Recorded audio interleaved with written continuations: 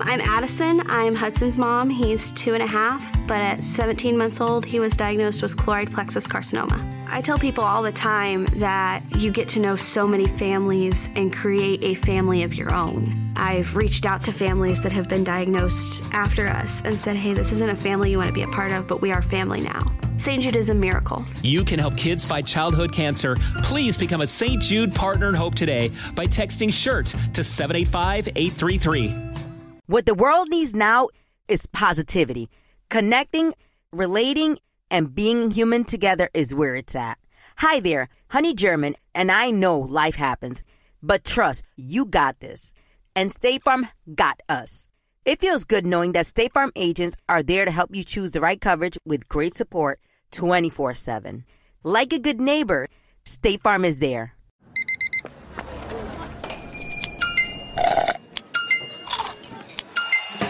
With your Amex card, entertainment benefits like special ticket access and pre-sales to select can't-miss events while supplies last make every tap music to your ears. Autor y en otra vida también actor. Mexicano, licenciado en psicología, reconocido mundialmente como uno de los conferencistas de habla hispana más importantes. Habib ha roto los esquemas de impacto y alcance de espiritualidad, estudiando la ciencia de la felicidad, combinando el arte, la música y poesía para motivar a millones de personas a cambiar sus vidas. 8 millones de seguidores en Instagram y ahora viene a compartir su nuevo libro, su libro más reciente, Las trampas del miedo. Daniel Habib llega para desmantelar y ayudarnos a vencer nuestros temores. Yes, please. Gracias, bro. Daniel Habib, bienvenido. Gracias, Hola, querido. My name is. Hola, my name is. Hola, my name is. Hola. Hola, my name is. Hola, my name is Daniel Habib. What's up, my brother? Good to see you. Igualmente. Siempre me da gusto verte, brother. Te veo en las redes sociales. Igual. Capo, man.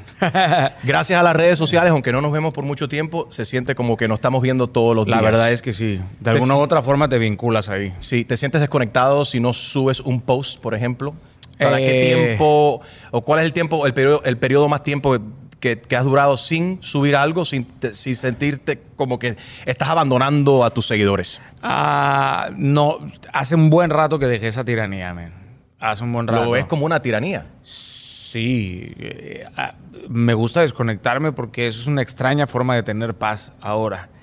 En mi caso puede ser un poco drenante, aunque lo considero que forma parte de mi trabajo. Soy muy estructurado para el contenido que hago. O sea, desarrollo mi contenido. No posteo en una hora en específico, sino cuando te salga. Sí, cuando ¿No crees en esa cuestión del algoritmo y todo eso? No, seguramente funcionaría más y mejor. Pero imagínate acomodar mi vida a un algoritmo. No, a la mierda no, bro. Es lo que hace la mayoría de los influencers o de las compañías o personas que están tratando de ganar seguidores, por ejemplo, en las redes sociales. Pero tú no vives pendiente de eso. Les deseo toda la suerte del mundo. No, yo no. ¿Cuándo dejaste y cómo lograste decir, ok, no vivo para las redes sociales? Es que hay un momento. Primero, las redes sociales logran cambiarte la bioquímica del cerebro. O sea, se convierte en esta adicción a la dopamina instantánea, ¿no? Y luego la tiranía de los números, de los likes, de los views, de los comentarios. Esto termina por justificar tu valía. Entonces, te conviertes en una estadística, en un número. Y no tengo pensado ser condenado a esas expectativas. No, la verdad es que no. Y digo, uno puede crear toda una estrategia para mejorar a lo mejor su contenido, pero me gusta más el asunto de ser auténtico. Cuando quiero compartir algo, simplemente lo comparto. Me llama la atención porque estuve en Madrid hace un par de semanas y vi un señor colombiano que no tiene brazos y toca piano con los pies. Wow. Y me llamó muchísimo la atención, lo entrevisté ahí, lo puse en mis redes sociales y cuando lo estoy subiendo, había un grupo de personas ahí, entre ellos un muchacho de unos 13 o 14 años y se dio cuenta de mi cuenta, cuando estaba hablando con el hombre, el pianista, él se da cuenta de que mi cuenta está verificada. Y él como que empezó a hacer fiesta, a celebrar. Mira, mami, papi, él está verificado, usted es famoso. Pero me llamó la atención de que él, el little check de tener el confirmation en el Instagram, él lo vio como una cosa tan grande. Y al final le dije, ¿puedo hablar con su hijo un momentico? Estaba ahí con sus padres, sí, cómo no. Le dije, mira, es bonito tener seguidores y tener, un confirmation, un verified en Instagram, pero más importante es esta historia de vida que estamos viendo aquí en estos momentos. Sí. Pero me llamó la atención de que la juventud y muchas personas están enfocados en ser verificados, en los likes, en los comentarios, en ser aceptados por un desconocido en las redes sociales y no se dan cuenta de las lecciones de vida y las bendiciones que tenemos. Sí. Imagínate este hombre sin brazos, tocando Beethoven con los pies. Sí, rompiéndote el esquema de la cabeza. No, querido, sí es complejo vincularte con 10 personas en tu vida real. O sea, amar, querer, compartir con ellos de forma real. Ahora imagínate millones de personas. Ahora, es hermoso, es un privilegio, claramente, que tu contenido pueda servir, generar valor, significado, etcétera. Pero no puedes compartir con todos. Ahora, lo importante es que todos sí te quepan en el corazón, eso sí.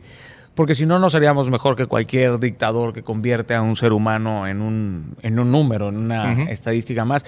Y estoy de acuerdo contigo. Ahora eso representa la credibilidad. Ahora esto representa también tu valía dentro de la sociedad, en el ecosistema digital. Las redes sociales, caramba, tienen sus ventajas y sus desventajas. Ojalá los jóvenes comprendan que los likes no te quitan lo estúpido. O sea, no. Eso no es así. No es así. Tremendo. Yo también he compartido con muchos chicos que hoy, ¿cómo logro 1000 seguidores? No, ya, si esa es tu motivación, ya empezaste mal, cabrón. Sí. O sea, ya, más bien dicho, si tienes algo que decir, si hay un discurso que tienes que decir, si hay una narrativa, apégate a ello, sea auténtico, paga el precio por tus ideas y listo. Daniel, tú siempre tienes algo que decir y algo positivo que motiva, que inspira, que te pone a pensar. Y gracias por lo que haces, por inspirar a los demás, por levantar los ánimos de las personas que ni siquiera conoces, ¿no? Gente que te sigue. Pero también de vez en cuando te metes en la cuestión política, que quizás a mucha gente le llama la atención. Primordialmente, y muchas gracias por estar pendiente siempre de nuestros hermanos cubanos en la isla de Cuba, de estar pendiente de lo que pasó con el 11 de julio, lo que ha pasado ahora también el 15 de noviembre y escuchar, ¿no?, los gritos de democracia de parte del pueblo cubano. Pero más recientemente también opinaste y subiste en tu Instagram acerca de Nicaragua con la situación con Daniel Ortega. Escribiste: que nadie olvide que los nicaragüenses sacaron a Somoza y tarde o temprano lo harán con el asesino de Daniel Ortega. Porque ¿por qué nuestros países no han logrado terminar con estas dictaduras a manos de asesinos narcisistas? ¿Qué podemos hacer para no repetir la misma historia? ¿Por qué seguimos repitiendo la misma historia cuando la historia la tenemos en los libros? Sabemos el sufrimiento hablando con nuestros padres, con nuestros abuelos. ¿Por qué seguimos repitiendo los mismos errores? Bueno, hoy la minería del miedo. Hay gente muy astuta, muy inteligente que logra capitalizar estos miedos colectivos y utilizarlos para dominar una sociedad. Sobre todo cuando estamos hablando de este tipo de ideologías. Tú bien sabes, pues el dragón creció en Cuba, ¿no? Ahí le crecieron las garras y la garganta y es como el Seol que no se sacía. Y esa misma ideología pues fue permeando como un virus en diferentes lugares de Latinoamérica, Nicaragua, Venezuela, ahora Honduras, Bolivia. Esta extracción que proviene claramente del viejo continente. La cultura está ahí para siempre recordarnos lo necios que podemos llegar a ser. La historia siempre está ahí para recordar que el ser humano está más dispuesto a hacer algo por dolor que por que por vivir en paz y en gozo. Pero creo que ahora están haciendo una nueva oleada de luchadores, ¿sabes? Porque la verdad ya es un tabú. Ya es algo... Tú puedes ocultar la verdad, pero no puedes destruir la verdad, Enrique. En el caso de Cuba, Cuba no es un barco hundiéndose, es una roca saliendo del golpe de las aguas, de las olas. Y no queda otro destino más que acabar con estos tiranos, con estos dictadores, porque a su alrededor crece tal ponzoña que no les queda otra más que ser envenenados por sus propios colegas. Ahora, el pueblo tiene que dar estos pasos que claramente pueden llegar a ser brutalmente violentos, pero no hay... El asunto es que el bien es muy entusiasta, pero es cero profesional. ¿Cómo así? El mal es muy profesional, Enrique. Es muy ordenado, es muy disciplinado. Si tú sacaras a un dirigente de una célula de narcotráfico y lo pusieras en una compañía, podría dirigir a 5,000 empleados. Firmeza, visión es más fácil unir a la gente en contra de algo que a favor de algo. No es como en las películas que siempre gana el bueno. No. La vida real es distinta. Totalmente. Porque el bueno se cansa de luchar contra el malo. Porque ser bueno es mucho más difícil que ser malo, claramente. Porque se necesita de otro tipo de virtudes. Sostener el mal, te decepcionas, te cambias de bando, claramente. Y más ahora que estamos en una sociedad que promueve el individualismo. Ahora no nos separa la distancia, ahora nos separa la indiferencia. Y el corazón se llena de callos, Enrique. O sea, es tanto el dolor que está a nuestro alrededor que es obvio que hay veces que dices, ya no puedo con tanta tristeza que hay a mi alrededor. Y la empatía solo sucede cuando el dolor de alguien más está de forma genuina en tu corazón. Entonces, cuando nos afecta personalmente. Cuando realmente te afecta. Cuando tú estás comprometido con tu causa.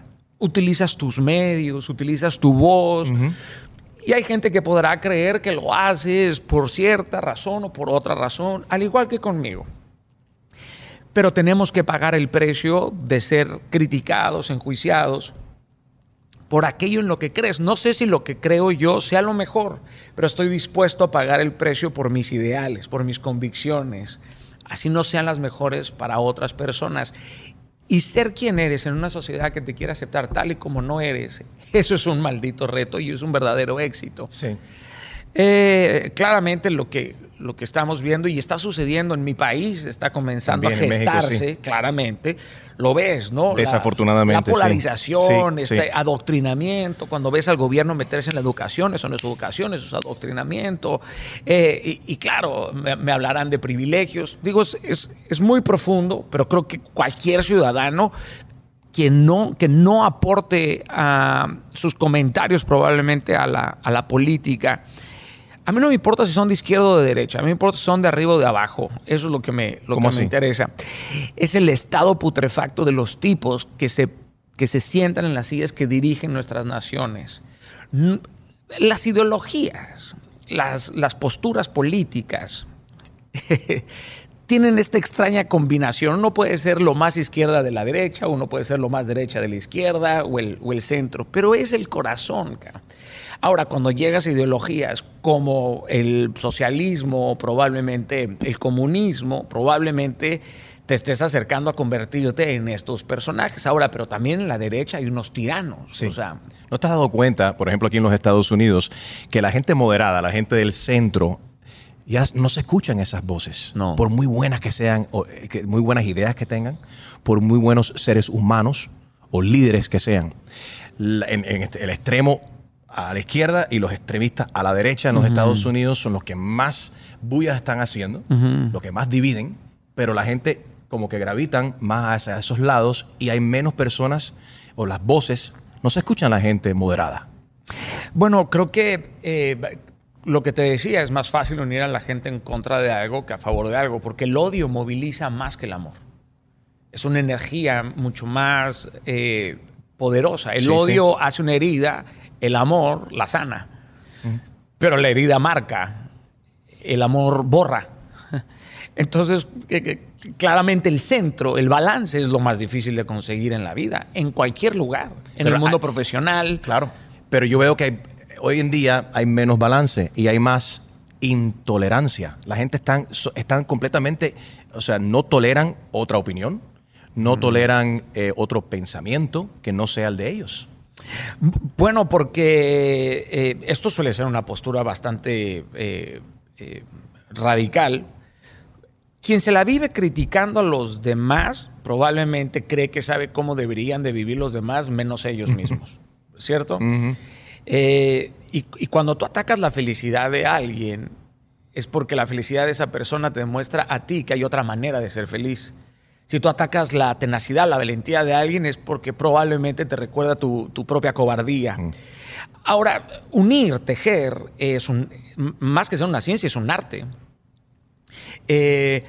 Nuestras diferencias no deberían de ser acantilados, deberían de ser puentes. Ahora, esto suena muy romántico, muy idealista. Es una utopía, pero vale la pena soñar con eso. Los soñadores, Enrique, sueñan con balas que se convierten en abrazos. Los soñadores creen en la libertad de Cuba. Yo creo en la libertad de Cuba, creo en la libertad de Venezuela. Yo sueño con estar en la Carlota libre, sueño con un día presentarme en La Habana, sueño con que me dejen entrar a Honduras, con que yo pueda estar en Nicaragua, ¿no? Patéticos los que defienden a sus verdugos. Esos son tipos patéticos. O sea, el oprimido que defiende a su opresor. Uh-huh. Es porque tiene domesticada la cabeza. Es porque tiene conquistada la cabeza. Es porque le arrancaron lo salvaje. Porque ha erradicado su pensamiento crítico en el nombre de la ira. ¿Me explico? Sí. Me explico con esto. Uh-huh. Y para ello hay que reestructurar claramente la educación, que es un asunto transversal.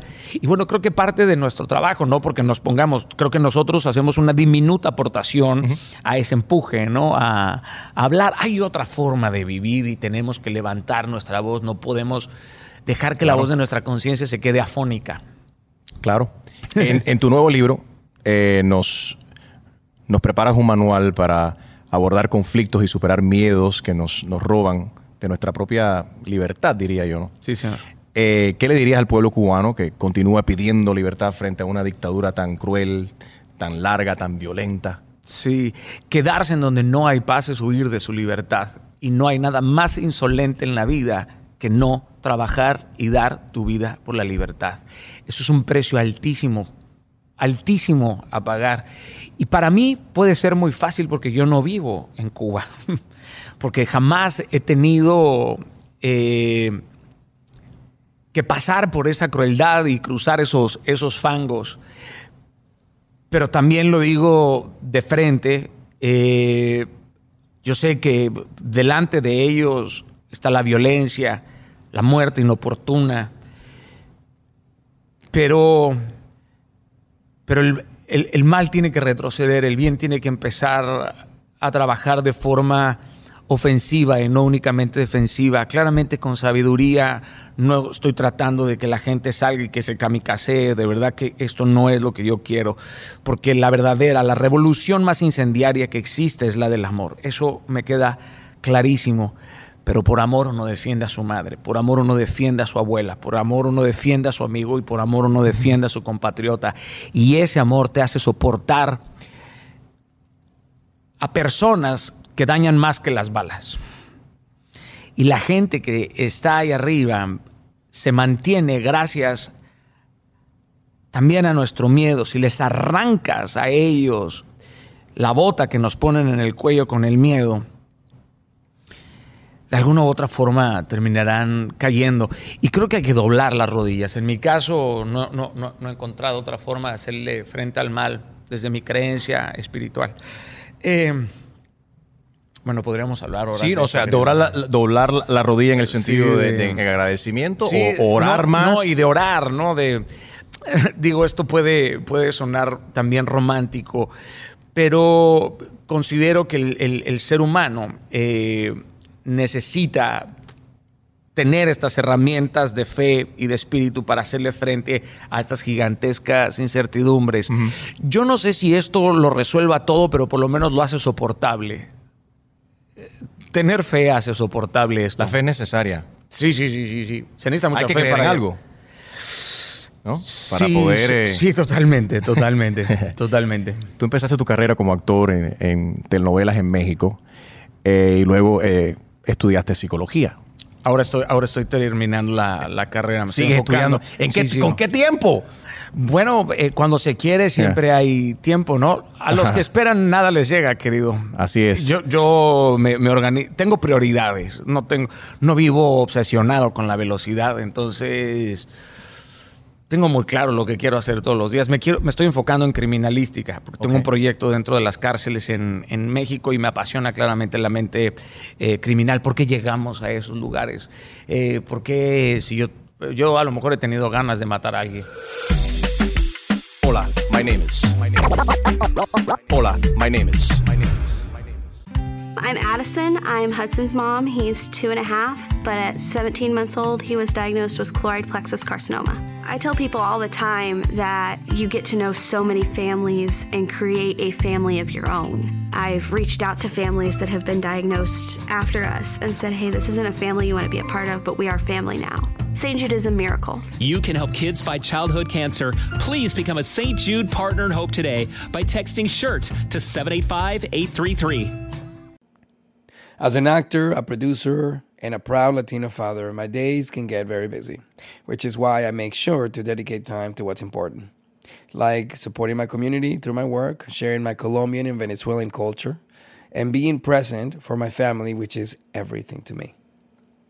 Hey everyone, it's Wilmer Valderrama, and we're reflecting on what matters most. I start by giving thanks for good support in my life whenever I need to make the big decisions. How about you? If it's insurance you need, State Farm is there to help you choose the right coverage for you. And State Farm offers great support 24/7. Just call an agent. State Farm is also a big supporter of My Cultura podcast network by helping to share our Latinx voices. Like a good neighbor, State Farm is there. Listen to new episodes of your favorite My Cultura shows wherever you get your podcasts. There's no distance too far for the perfect trip. Hi, checking in for... Or the perfect table. Hey, where are you? Coming! And when you get access to Resi Priority Notify with your Amex Platinum card... Hey, this looks amazing! I'm so glad you made it. And travel benefits at fine hotels and resorts booked through Amex Travel, it's worth the trip. That's the powerful backing of American Express. Terms apply. Learn more at americanexpress.com/withAmex. Hola, my name is. Hola, my name is. ¿Has tenido ganas? Yo sí, querido, yo sí. ¿Y has llegado como hasta de planificar cómo sería eso? No, pero claro que he tenido ganas de venganza, ¿no? De ver. Yo crecí en Mazatlán, Sinaloa, querido. Es un puerto que fue golpeado por la violencia, perdí amigos, fueron asesinados por el narcotráfico, ¿no? Y cuando pierdes a gente que te la arrebatan, que amas de forma profunda, claramente nacen estos pensamientos, ¿no? Me han arrebatado gente muy cercana, familiar. Hablo y se me corta la garganta, ¿no? Porque obviamente, pero la venganza solo es dulce para el alma enferma. Y eso, el amor siempre te hace caer en los brazos concretos. Pero pensarlo, porque hay gente que sí lo acciona. Probablemente las circunstancias, la cultura, que puede ser marginal, el quebranto económico. Yo he hablado con jóvenes que tienen 100 años de condena, chamaquitos de 23 años. Qué pena. Y dices, es un momento en donde te cambia la vida, en donde no pudiste tener dominio propio. Y llegar ahí no para no para justificarlos ni para enjuiciarlos, sino para comprender que lleva el ser humano a esa... Lo que se llama en inglés sería el mens rea, ¿no? Yes. El estado de la mente del ser humano y cómo un ser humano puede llegar a ese punto. Y claramente esto puedes tener un daño en tu sistema nervioso, ¿no? tu sistema cognitivo, en lo sensorial. Puede haber N cantidad de un detonante de también, razones. que de repente una combinación de cosas que nos pasan Un a trauma, nosotros claro. en nuestras vidas, y de repente uno explota y comete una barbaridad, una locura patología, que puede etc. afectarle o quitarle la vida a una persona, o puede Sí, afectar señor. su propia vida o de sus seres queridos por el resto de la vida. Sí, sí, es sí. fascinante. Yo encuentro fascinante que tú estás estudiando eso. Sí, ¿sabes qué? El asunto de prever, de identificar. Cuando hablas con estas personas que crecieron en buenas casas, buenos hogares, a lo mejor pensaríamos el estereotipo que el asesino es aquel que creció en un lugar nada más marginal, y no.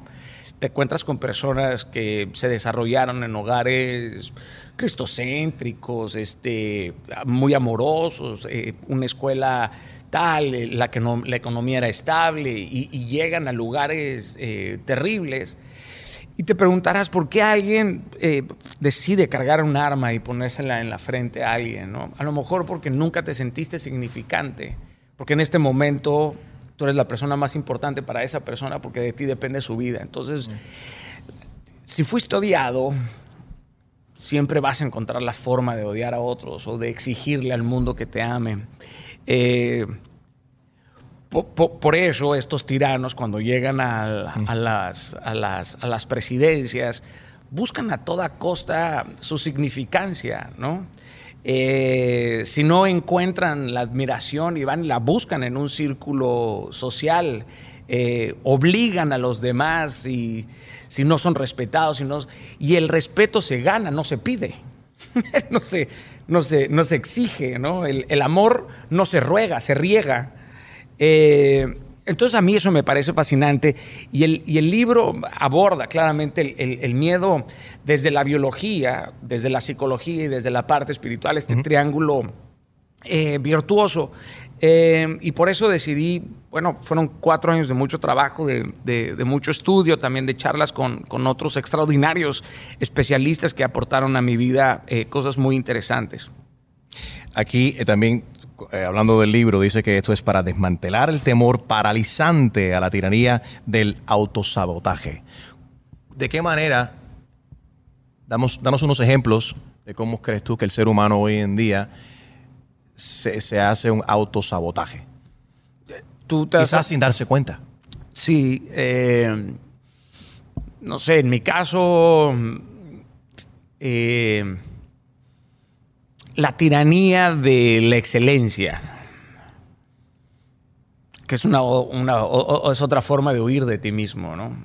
Esta historia de siempre querer hacer mejor y mejor y mejor y mejor las cosas, y no permitirte una vulnerabilidad. Reconocerlo en ti es un trabajo importante. O sea, encontrar la herida es parte de la cura. ¿Crees que el latino sufre más con eso por la cuestión del machismo en nuestras casas, nuestros hogares? No podría decírtelo a ciencia cierta, porque creo que el contexto importa, las circunstancias que te rodean. Yo fui educado, pues, de forma militar, por ejemplo, pero me educó mi madre y claramente vi el machismo, pero eso no me impactó a mí, porque creo que cuando tomas la decisión de no vivir de esa forma, encuentras otra manera también de ser feliz. Pero sí, el latino sí tiene esta manera extraña de pensar que el ocio no puede ser productivo también. Me explico con esto. Al mexicano tú le preguntas cómo estás y suele contestarte en chinga, que eso significa, pues, trabajando, ¿no? Echándole bolas. Pero no, porque trabajar más no te hace más productivo ni más efectivo. O sea, si tú no quieres regresar a tu casa, probablemente no tengas un buen hogar. O sea, si te la vives nada más en el trabajo y te olvidas de las cosas que son fundamentales de la vida, y llegas a un éxito y ya quieres conquistar el otro, probablemente tienes esta alma de conquistador, pero no sabes colonizar, no sabes regar, sabes construir una mansión, pero no un hogar. Y sobre todo aquellos que viven con esta hambre voraz ¿verdad? Y uno puede entrar triunfalmente por una puerta, pero puede ser la puerta equivocada, güey. O sea, puede ser exitoso en lo equivocado. Y estas son formas de autosabotearte. Ahora, volteas a ver al latino y yo conozco pocos latinos que no tengan una capacidad de resiliencia, de soportar golpes letales y siempre transformar esos golpes letales en algo honorable. Esto es algo también que está en nuestra sangre, ¿no? En nuestros huesos. Pero esta cultura que nos rodea, que nos atasca de estímulos, o sea, en las redes sociales, pues, comparas tu vida. O sea, ves la vida comparas tu vida con la vida de los demás, aunque sin querer queriendo. Uno lo hace, sí, con los carros, con la ropa, y uno tiene que darse cuenta que uno, o sea, yo lo veo de esa manera, no es saludable para nada compararte con otra persona. Compárate, y yo siempre lo digo y me lo recuerdo todos los días, cómo estaba yo el año pasado en esta etapa. En mi carrera, cómo estaba yo hace 5 años. O sea, competir contra uno mismo, no contra los demás. Demasiada competencia hay en el espejo como para salir a competir con alguien. Sí. Es un trabajo muy arduo, ¿no? Conocerte a ti mismo. Y aceptarse, reconocerse. Bueno, ese es el reto del ser humano. Primero, descubrir quién es, Enrique. ¿Quién eres? Luego, aceptar quién eres. Y luego, ser quién eres. Esas prioridades a veces están al revés. A veces la gente... a veces el personaje se traga a la persona, ¿no? Y ahí vienen los peligros. Por supuesto, porque es frustrante. Parecer más fuerte de lo que eres es muy desgastante. ¿Quién postea sus fracasos? Nadie. Solo que se ve en las redes, qué bonita relación, qué bonito carro, mira mi casa, qué linda. Sí, ojalá ojalá y pudiéramos comunicar esta invulnerabilidad también, ¿no? Los dolores que nos aquejan, las tristezas que nos aquejan, nuestras mezquindades. No hablar desde pedestales ni intelectuales ni morales. Y no compararnos porque esto nos deforma, ¿verdad? Aceptar los talentos y dones que tenemos. O a lo mejor quieres la vida del que ves en las redes sociales, pero no estás dispuesto a pagar lo que él pagó. Quieren tus bendiciones, pero no quieren pasar a lo mejor por el pedregal que tú pasaste, ¿no? Eso es el éxito de la noche a la mañana. Pues sí, lo conseguí 30 años después y sigo construyéndolo. Sí, las redes sociales, el asunto de construir tu identidad a partir de ser deseable, que te valores solamente por lo que otros desean de ti o de tu cuerpo, no por lo que tu cuerpo hace de ti. Es un reto, querido. Es un reto ya. El mundo que nos espera claramente es más complejo. Hablando de ese mundo que nos espera y que es súper complejo, violento, mucha incertidumbre, saliendo de la pandemia, mucho desempleo, las economías arriba, abajo, la gente ahora estamos empezando a viajar de nuevo y vernos. Qué importante era tocarnos, sí, ¿no? O sea, extrañaba darte la mano y verte en persona qué bueno que estamos compartiendo así de esta manera, pero también me pongo a pensar también de las prioridades de las distintas generaciones y las prioridades de esta nueva generación comparada a la nuestra, comparada a la de nuestros padres, a la de nuestros abuelos, que era una generación bien trabajadora, que como mencionaste ahorita, que te construían. ¿Qué hay que hacer? Construir una casa.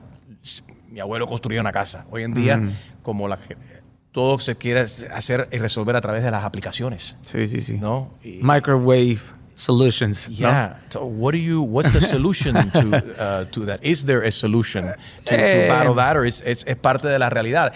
Es una arma de doble filo las redes sociales y la tecnología. Sí, es increíble porque hoy la ignorancia parece ser ya una opción, ¿verdad? O sea, si quieres saber algo, es extraordinario la capacidad que uno tiene para adquirir conocimiento. pero al mismo tiempo este conocimiento no está siendo aplicado. O sea, sabemos mucho, pero no hacemos mucho. Y la vida es el libro de los hechos, no de los intentos. Y creo que probablemente las generaciones de los 40, 50, 60, 70 eran generaciones que se forjaron en el trabajo. No porque no por el mérito, sino que lo sudaron. También creo que esta nueva generación tiene mucha pasión. Son valientes. Tienen visión. Sí, querido, pero creo que no sé si en algún otro momento de la historia 6 o 7 generaciones están conviviendo al mismo tiempo. O sea, ahorita hay 6, 7 generaciones conviviendo al mismo tiempo. Y hay unos saltos cuánticos, ¿no? De la generación X a los boomers, a los millennials, a los centennials, a los tal. Ahora, hay muchos que se quejan de la generación millennial, pero pues ellos fueron los que lideraron esa generación, güey. O sea, tampoco puedes olvidar eso.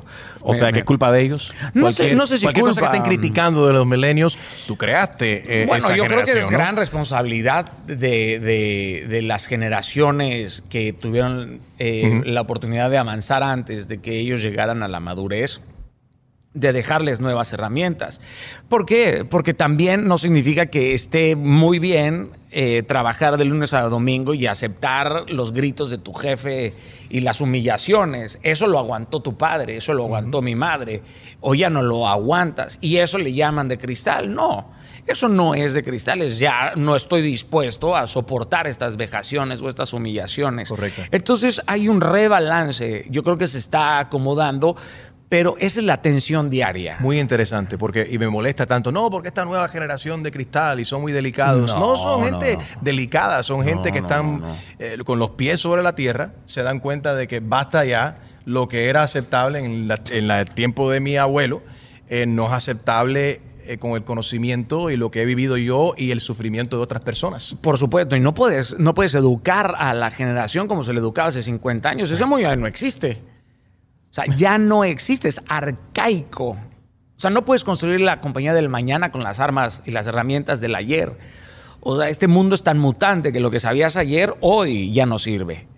Entonces, solamente a través de este aprendizaje tienes la capacidad de adelantarte al futuro más predecible. ¿Me explico? O sea, lo que hace 20 años era una estupidez, hoy es una genialidad.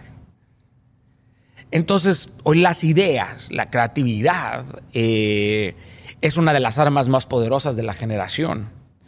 O sea, todas estas ideas que eran consideradas absurdas o contraculturales o salvajes, hoy están forjando el futuro, están forjando las sociedades.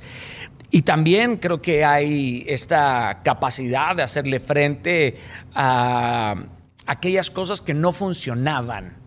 O sea, no porque tu padre lo haya aguantado, tienes que heredar eso que tu padre aguantó.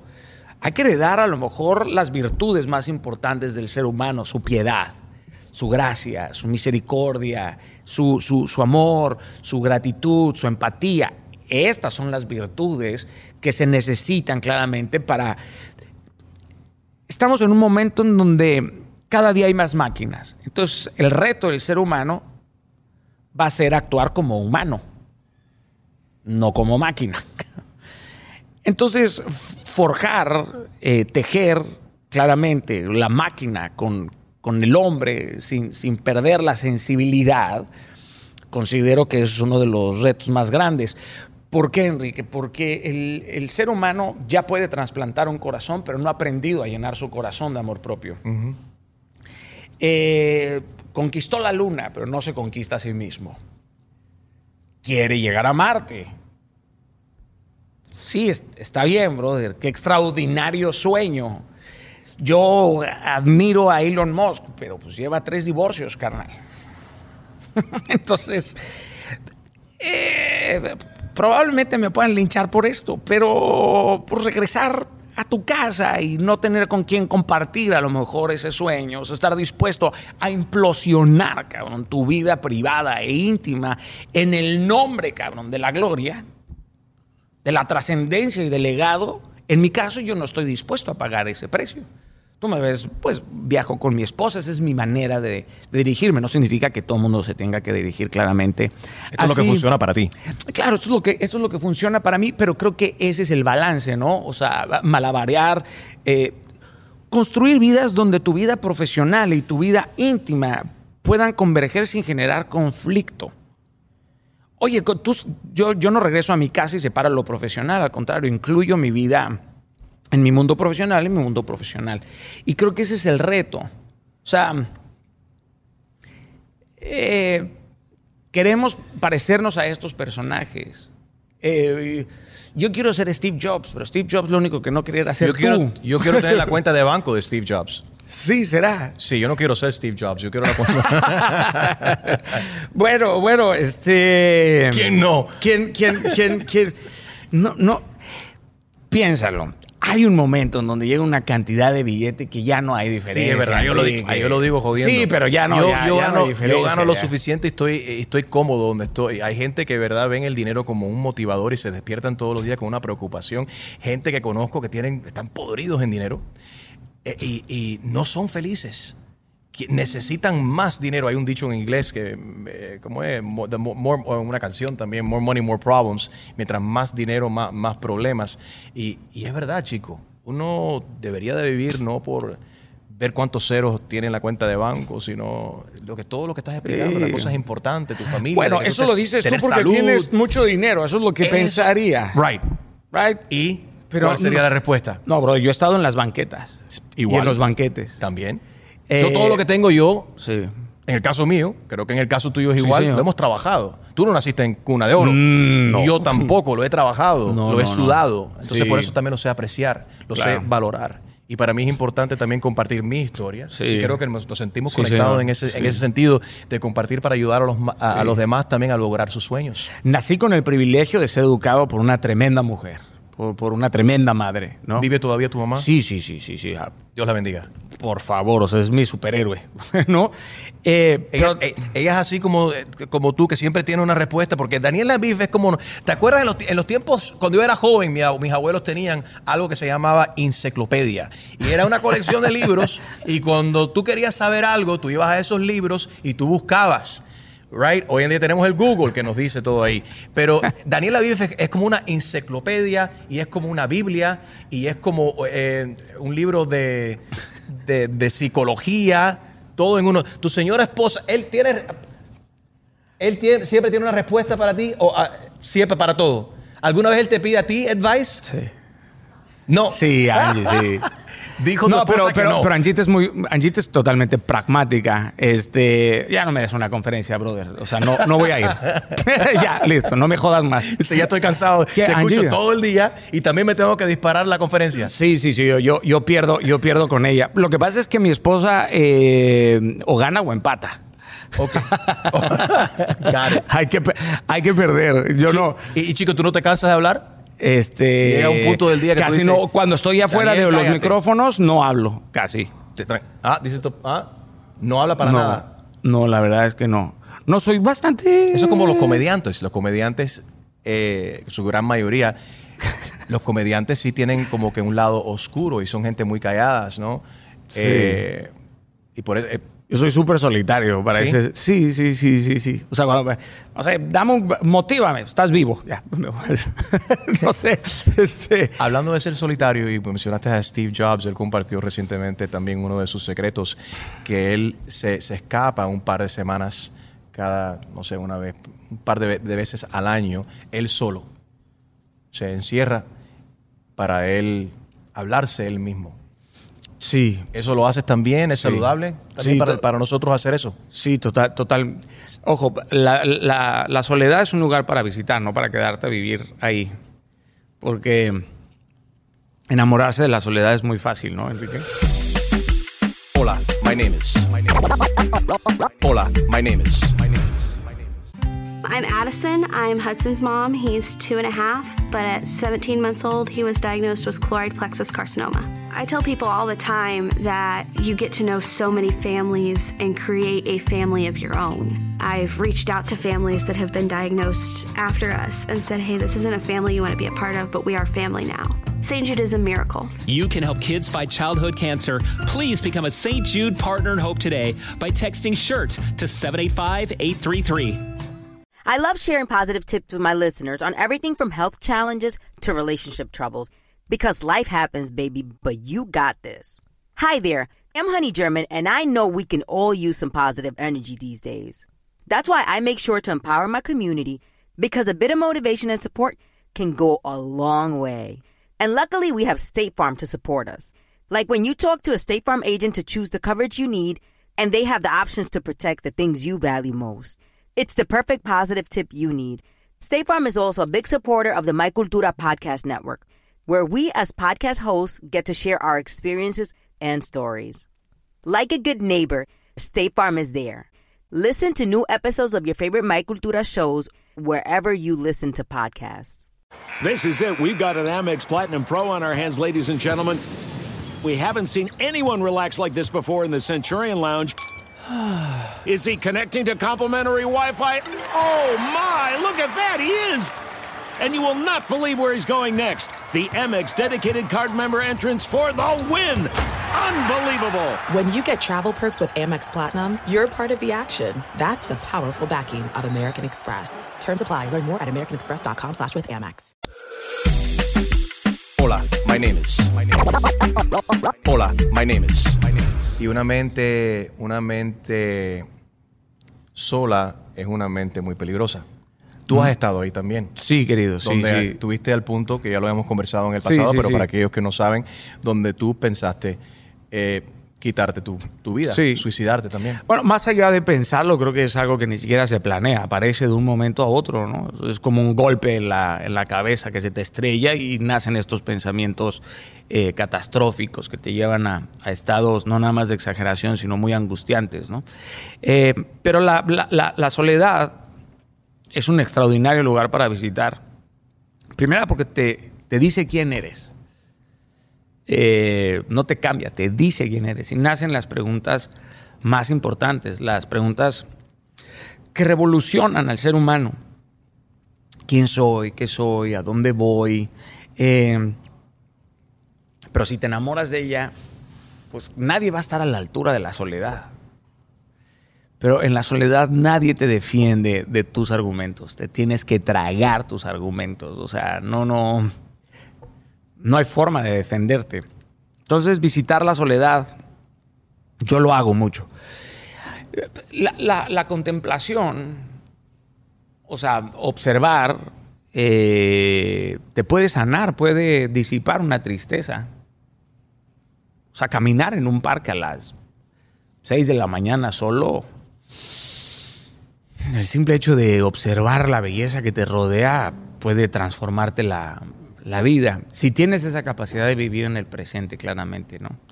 Y hay muchos tipos de soledad. La soledad que sufren los que emigran de sus países, que no logran construir vínculos.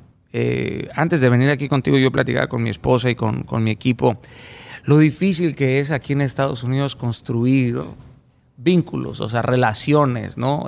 Circuitos con los que te puedas apoyar, porque luego sientes que no encajas, no compartes las cosas más vitales de la vida, las relaciones se vuelven muy utilitarias. ¿A qué te dedicas? Entonces me junto contigo. Entonces, ¿cómo me puedes servir? ¿Cómo me puedes ayudar? Entonces las relaciones se convierten en una máquina tragamonedas, ¿no? Yo te doy, tú me das y listo. Y esa es nuestra relación, pero no hay una amistad más ficticia que eso. Uh-huh. Las amistades son esas cosas fundamentales para ser seres humanos completamente saludables. Y la soledad es un asunto de salud pública. Debería de ser un asunto de salud pública. Te lleva a tomar decisiones no correctas. Hay estudios académicos que demuestran que los que viven una profunda desolación toman terribles decisiones, aceptan peores trabajos, peores sueldos, no tienen la capacidad de confrontar un conflicto. Se estancan. Sí. Les pasa la vida por enfrente. Sí, y se quedan ahí Tiene muchas consecuencias. Autoencarcelados. Sí. Es que es muy... O como tú dices, difícil. el autosabotaje. Autosabotaje, sí. Y a veces la solución o la salida está ahí frente a ellos y no lo quieren ver. Totalmente. Yo lo cuento en el caso de mi abuela, que en paz descanse. Ella, un caso de infidelidad, y ella y mi abuelo le pidió el divorcio, ella jamás le dio el divorcio, porque era una mujer muy religiosa. Y me da mucha tristeza porque ella, como una, en su mente, pobrecita, una buena mujer cristiana, buena esposa, me imagino que ella se fue a la tumba pensando de que ella hizo lo que Dios quería que ella hiciera, y es que fuese ser una buena cristiana, una buena madre, una buena esposa, y siempre lo fue.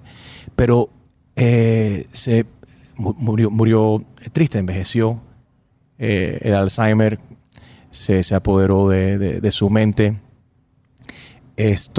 y como que dejó de vivir, ¿no? Después de ese periodo feo, que obviamente fue feo para ella, de la infidelidad.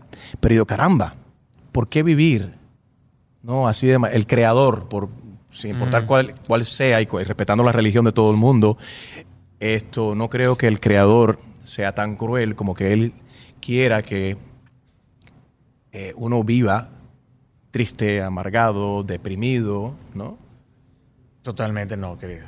Es todo lo contrario. Right. Todo lo contrario. No, nosotros mismos nos gusta encadenarnos. De hecho, considero que seguir a Dios es la libertad más arrolladora, la más hermosa. Cuando estás dispuesto a amar más a las reglas que a la gente. Y eso es lo que pasa hoy en día. Claro. Como que las reglas yo siempre he dicho que el sentido común siempre debería de entrar en acción por encima de cualquier regla, por encima de cualquier ley. Mira, si el amor es la respuesta, ¿en verdad importa la pregunta? No creo. O sea, si yo estoy dispuesto a separarme de ti porque tú y yo tenemos una diferencia en una idea, es absurdo. Que las ideas se golpeen, pero no los corazones. Uh-huh. O sea, yo puedo debatir contigo todas las ideas que tú quieras, pero no por ello se va a gestar un deseo malo en mi corazón. O sea, voy a debatir contigo, voy a discutir de forma firme, de forma frontal, cara a cara. No estoy de acuerdo contigo, tirano, ¿no? Y tú me dirás, neoliberal, qué sé yo, conservador. Sí, está bien, son nuestras ideas, pero no por eso te deseo el mal, no por eso. Y cuando la religión te separa de los demás, es una tremenda equivocación. Dios dice, ama a tu prójimo como a ti mismo, ¿verdad? Y a lo mejor ese es el problema, Enrique, que amamos a nuestro prójimo como a nosotros mismos. No nos amamos, y por como no nos amamos, así odiamos al otro, nos odiamos a nosotros mismos, ¿no? El asunto si hablamos de la infidelidad, nos vamos a meter ahí en aguas pantanosas. Pero tienes razón, hay gente que se muere y todavía no la entierran. Ahí tienes toda la razón. Y hay otros que van tan a prisa que creen que la muerte no los va a alcanzar. Toda la vida es un balance. Que es imposible, Enrique. Piénsalo, es imposible tener un balance en la vida. Ese nirvana no existe. Hay momentos para estar en la oscuridad. O sea, hay momentos. O sea, yo no siempre le pongo buena cara a las cosas. Hay veces que le pongo cara de culo a las cosas. Por supuesto, no siempre estoy de buenas. O sea, no voy por la calle, mucha luz, sí, soy muy feliz. ¿Eres humano? Claro. Y hay que aceptar esas divergencias en nosotros. Si uno se puede motivar, la motivación te lleva a un lugar, la disciplina te lleva a lugares a donde la motivación no te va a llevar, claramente. Pero que te caiga bien tu sombra es importante. porque entonces no eres íntegro. Tenemos que amarnos para poder amar a los demás. Sí, señor. Sí. Definitivamente. Aceptar nuestras grietas, Enrique. ¿Ya aceptaste el miedo o ya superaste el miedo de volar? Sé que no te gusta volar. Lo sigo desmantelando. Sí. La verdad es que, pero ya no sufro 48 horas antes de, o sea, mañana que vuelo, por ejemplo, ya no estoy ahorita pensando, ya no me atormenta. Ya descubrí que me da más miedo el despegue que cualquier otra cosa. Entonces tengo miedo hasta que empieza a moverse el avión, ya me empiezo a poner medio tenso, ¿no? Le volteo a ver la cara al piloto, así de a ver si el güey no está deprimido, no sé. Así de me dejó mi mujer. Pero ya que despega el avión, pues ya, como diríamos en México, me chingué. ya no hay mucho que hacer. Y si, eso sí, no viajo sin mi esposa, brother. ¿Por qué? Como que es me acompaña, la verdad. Y eso me ayuda mucho a soportar ese miedo, esa fobia. O sea, estás viajando más con tu esposa ahora. Perdón, Sí, yo sí. pensé que habías dicho que ya no, o sea, que no, por eso no viajo con mi esposa. No, ahora viajo viajas mucho con más tu esposa. con mi esposa, ¿no? O sea, me generaba un terror horrible como morirme, no sé, no es que quiera que se muera mi esposa conmigo, pero puta, no sé, es que me puse a pensar. Nos fuimos ahora al lado oscuro de Daniel Aviv. Yo pensaba y dije, puta, ¿por qué qué cagado que te llegue la revelación en un programa? Es no, como, no jodas, eso mierda. es como la película ¿cómo se llama? ¿Cómo se llama esa película donde la gente van soñando las cosas que pasan? Que ven el Final Destination. Final Destination Qué 1, 2, 3, mierda 4, de 5, película, 6. Dios mío. Mierda, sí. Es que esos pensamientos catastróficos son horribles. Las trampas del miedo es el nuevo libro de Daniel. Te voy a cambiar el nombre y Sí, todo. no te preocupes, siempre me lo acaban. La gente va a pensar David Javid, Daniel Paviv. Sí. Bueno, me vale madres como... O sea, nunca corrijo a alguien ya. No, sí los corrijo, perdón. Nombra, Sí. le puedes decir como tú quieras. Lo importante es que compres el libro. No, lo importante es que lo Aviv. leas. Eso es importante. Está disponible en audiobook también, ¿no? Sí. ¿Disfrutas esa parte de leer el libro? Como tú lo lees en tu propia voz. Sí, es un proceso largo, ¿no? Sí. ¿Son cuántas páginas? ¿Qué tiempo te demoró leer todo esto? Dura como 22 horas. 22 horas leer 400 páginas. Pero está increíble. El audiolibro lo musicalizamos todo. ¿Sí? Cada capítulo. Y lo hicimos con... No porque el libro estaba aburrido. Sí, no. Yo no. Para que no se duerman. No. Hay música. Usamos... Esto suena muy clavado, pero usamos unas frecuencias que se llaman solfeggio, que se utilizaban... Estás controlando los cerebros a través de los audios. No, ya me van a decir que ya estoy... ¿Están escuchando? No, se usaban en los cantos gregorianos estas madres, Ok. estas frecuencias que construyen unos armónicos preciosos y promueven estos estados de serenidad. Entonces, digamos que el ambiente, la narración se convierte en una experiencia auditiva Nice. súper cool. Y no se había hecho en los audiolibros. Eso está perfecto para fumar mota y escuchar el audiolibro de Daniel Aviv. Para aprenderte un gallo. Para aprenderte un gallo. Y vámonos. Dile no a las drogas, estamos jodiendo. ¿Eh? Daniel, siempre bueno verte, mi hermano. Es fascinante hablar contigo. Yo me quedo aquí como que escuchándote y uno aprende tanto y se pone uno a reflexionar y nos recuerda que definitivamente deberíamos de amarnos más, de aceptarnos más el uno al otro y ser más tolerantes y más empático también con la gente y con el mundo que está débil en estos momentos. Sí. Te agradezco, brother. Te agradezco que me abras un espacio, que me invites, que me permitas hablar con tu público. Y bueno, sabes el cariño y el respeto que se te tiene, brother. Igualmente. Y que a todo dar. Siempre me encanta verte ahí partiéndole la madre a los tiranos. Es nuestro deber. Mis padres y mis abuelos salieron de Cuba debido al castrocomunismo para instalarse entonces en Nicaragua y tuvimos que vivir un tiempo en Nicaragua de niño, de baby, sí. Y tuvimos que irnos debido a los sandinistas y entonces estoy muy agradecido de este gran país que le abrió los brazos a mi familia, a mis padres, a mis abuelos. Entonces, ¿cómo no tener seguidores y tener plataformas donde la gente te sigue y te escuchan y no utilizarlo para hacer el bien, para educar y para despertar conciencia y luchar por la libertad del pueblo de Cuba, de Venezuela, de Nicaragua y de todos nuestros países que desafortunadamente se encuentran en una situación muy, muy fea. Coño, sí. Pero bueno, vale la pena soñar con esa libertad. Mantengámonos firmes, estoicos, inquebrantables. Patria y vida ahí para Cuba y para todos los países. Sí. Libertad para Cuba. Sí, señor. Daniel, gracias. A ti, papito. Muchas gracias. A ti. Ese fue el ensayo, ahora vamos a grabarlo, de verdad. Imagínate eso. Imagínate eso. Thank you, bro. Hola, my name is. Hola, my name is.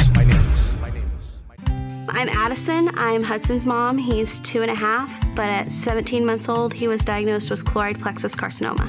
I tell people all the time that you get to know so many families and create a family of your own. I've reached out to families that have been diagnosed after us and said, hey, this isn't a family you want to be a part of, but we are family now. St. Jude is a miracle. You can help kids fight childhood cancer. Please become a St. Jude Partner in Hope today by texting SHIRT to 785-833.